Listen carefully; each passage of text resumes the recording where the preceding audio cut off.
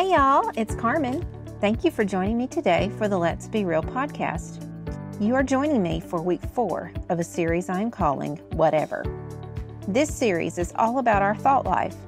What are our thoughts supposed to be about or look like? Should they reflect the good in us or the bad? What thoughts honor God? The main scripture for this series is Philippians 4:8. I hope that at the end of this series, you and I will be able to have a Philippians 4:8 thought life, an outlook on the world. Over the past 3 weeks, we have looked deep into the first 3 descriptor words of what our thoughts should be, things that we should be thinking about. Number 1, we should think about things that are true. No place for lies or hidden secrets in the mind of the child of God. Number 2, we should think about things that are noble, honorable, and respectable thoughts about God, His kingdom, and other believers, as well as ourselves. No place for trashy thoughts in the mind of the child of God. And then number 3, we should have right thoughts in our minds. These are thoughts that reflect the righteousness of God in our lives. What are His standards of right and wrong, and how are we allowing inputs to affect our thinking? Today we will look at the 4th descriptor. Our thinking should be described as pure. Does anyone else have a tendency of dropping food or drink on your clothing, or is it just me? I hope that I am not the only clumsy one around here. It never fails to happen when I wear a white shirt, and usually the first time I even wear it. I will drop some kind of sauce or something on it. It never fails. I guess Murphy's Law is real. So there I am with a stained white shirt, no longer the pure, unblemished piece of clothing I had pre-sauce drop. I have 2 choices. I can either leave it like it is, ruined, or I can apply some stain remover to it and pray the stain comes out in the wash. Here's a secret stain remover tip. Dawn soap. And no, this is not an ad for Dawn soap. A little Dawn on the stain, brushed out with an old toothbrush, and your clothing should be as good as new. So what do? I go get the Dawn and apply the stain remover procedure. I have invested my hard-earned money into that shirt. I like the shirt, or I would not have bought it. I have plans to wear it many more times. I am going to do everything I can to restore it and maintain it to its former glorious state before the sauce entered into the picture and made the stain. Why do I tell you this?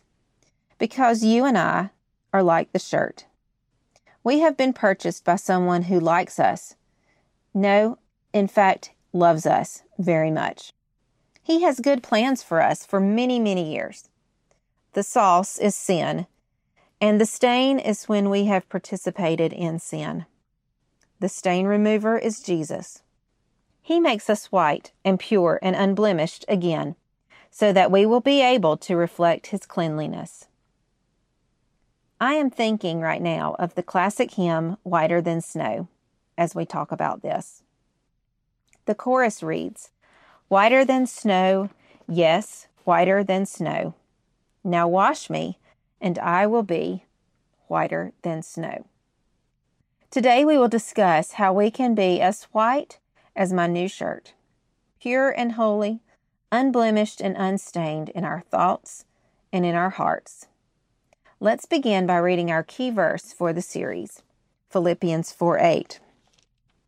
"Finally, brothers, whatever is true, whatever is noble, whatever is right, whatever is pure, whatever is lovely, whatever is admirable, if anything is excellent or praiseworthy, think about such things." Pure. The word in the original language means to be free from defilement, holy, sacred inside and out, not mixed with anything condemnable. So our thoughts are to be pure, free from defilement, holy, sacred inside and out, not mixed with anything that would be able to condemn. Man, That is a high and lofty command. How could we ever achieve this level of purity in our thought life? To be honest and real with you, I have absolutely no idea. To be even more honest and real with you, this is something I struggle with a lot. And you probably do as well, even if you don't know it. Why is that? Why do we struggle so much? Because we live in a world full of defilement, unholiness, and vile influences, which Satan wants to use and is using to corrupt us to impurity. These outside influences are a direct result of sin and will always be present. Our responsibility is to stay away from these things. In fact, Scripture tells us in 1 Corinthians and 2 Timothy to flee from sins and evil desires. Colossians chapter 3, verse 5 goes a step further and tells us to, quote, put to death whatever belongs to our earthly natures, including impurities. So these impure things are not things we need to invite into our homes for dinner and board games. We must deal with them and deal with them properly. We cannot live life void of these influences, but we can avoid them or have the proper response when they come to infiltrate our lives. The word pure here in Philippians 4:8 is used 7 other times in the New Testament. I will reference them all. I will also include them in the episode description, and I will summarize what each verse tells us. By reading these verses, we can gather a better understanding of what this word means and how we can apply what Paul is telling us to do. Hopefully, by the end of this episode, we will all know what to do with these impure worldly influences and when they come knocking at our door. 2 Corinthians 7:10 tells us that godly sorrow over sin leads to true repentance, to which innocence and purity is a byproduct. 2 Corinthians 11:2 tells us that the church is to be a pure bride before Christ, undefiled by the world. Verse 3 goes on to say that, quote, your minds may somehow be led astray from your sincere and pure devotion to Christ. Be careful. We are in danger. 1 Timothy 5:22 says that we are commanded to not share in the sins of others, but to keep ourselves pure. Titus 2 tells us that purity and self-control go hand in hand. James 3:17 says that wisdom from above is above all pure, and all wise actions will be characterized by pure motives, intentions, and the like. 1 Peter 3:2, speaking specifically to wives, but applicable to all, tells us that our pure and reverent lives will be a testimony to unbelievers, which will lead to their salvation. 1 John 3:3 says that children of God who put their hope in Christ have purified themselves and are pure as Christ is pure. So when we are truly repentant and come to faith in Christ, we are pure. When we exhibit pure and reverent lives out of love for Christ, others come to know Him and are purified themselves. When we stay away from being defiled, when we are self-controlled and keep ourselves pure, we can have pure actions, motives, and intentions in an impure world. Is the Word of God not the best? I love how when we just dive in a little deeper to what it says, we can find real application for our lives to help us in our struggles. More help is here for us.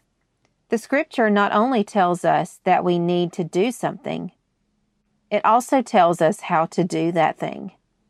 So Scripture says, be pure, think pure, act pure.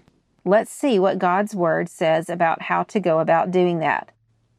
Again, I will reference the Scripture and include them in the episode's description. I do hope you will go back when you have a second and study these more in depth for yourself. Here we go. Ways to stay pure. There are 14, so hang on tight with me. Number 1, fear the Lord. Psalm 19:9. Number 2, have clean hands, pure hearts, no idols or idol worship, no falsehood, and seek forgiveness.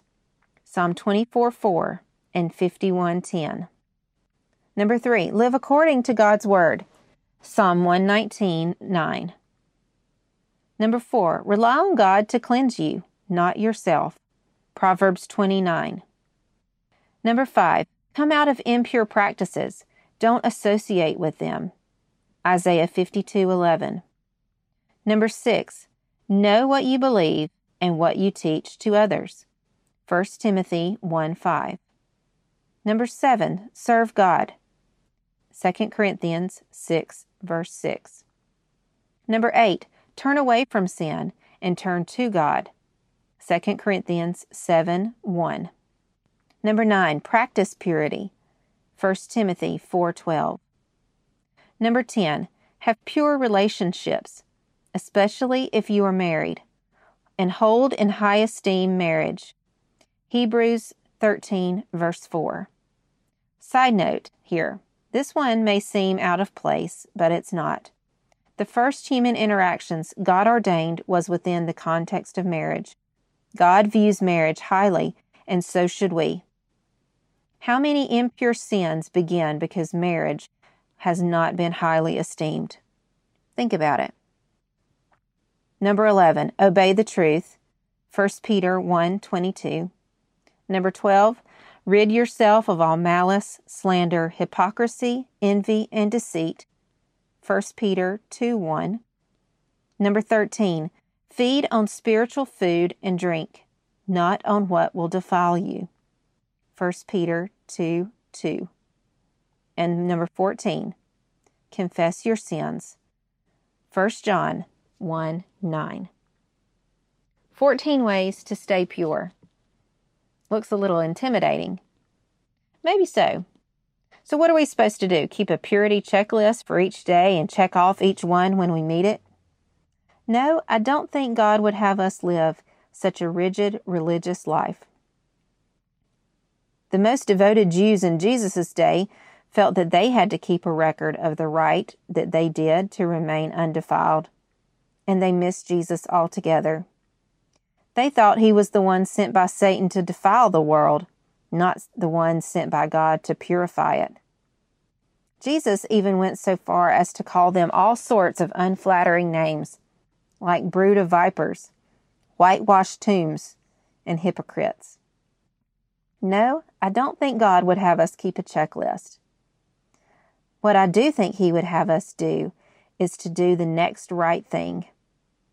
If the next right thing for you is to begin being pure by placing your hope and faith in Jesus so that you can be made pure, do that.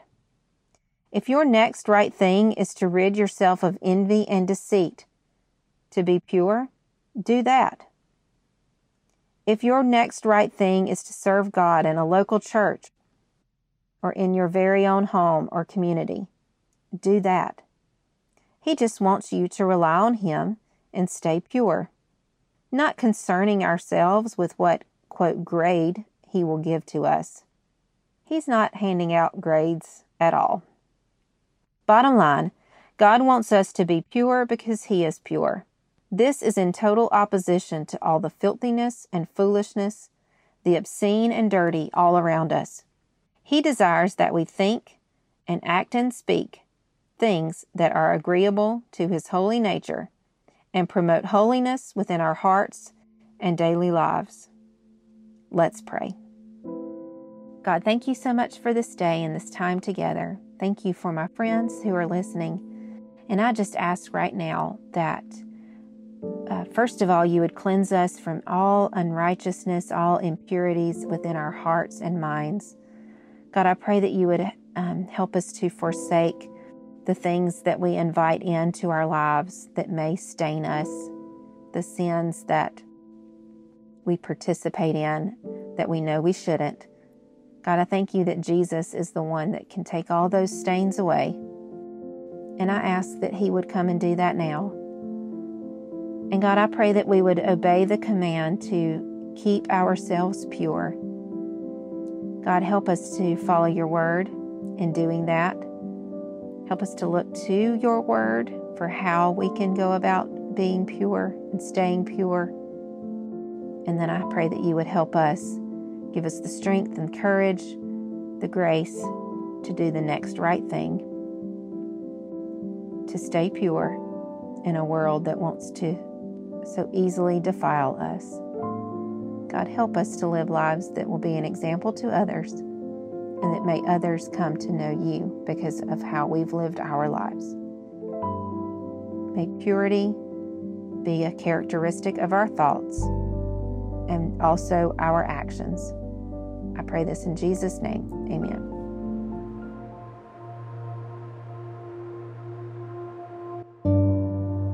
I want to end today by reading the entire lyrics to the classic hymn, Whiter Than Snow, that I referenced earlier. One day, I might even try and sing it for you. I hope that this will encourage you as you seek to be pure and stay pure. Lord Jesus, I long to be perfectly whole. I want thee forever to ransom my soul. Break down every idol, cast out every foe. Now wash me, and I shall be whiter than snow. Lord Jesus, for this I must humbly entreat. I wait, blessed Lord, at thy crucified feet. By faith for my cleansing, I see thy blood flow. Now wash me, and I shall be whiter than snow. Lord Jesus, thou knowest I patiently wait. Come now and within me a new heart create. To those who have sought thee, thou never said no. Now wash me, and I shall be whiter than snow. Whiter than snow, yes, whiter than snow. Now wash me, and I shall be whiter than snow. Okay, y'all, that's 4 descriptors down, 4 more to go. We're halfway there. Next week, we will look at how our thoughts can be lovely, whatever, no matter what. I hope you will tune back in then. Have a great week. Thank you for joining me today for the Let's Be Real podcast. I sure hope you have been encouraged by our talk.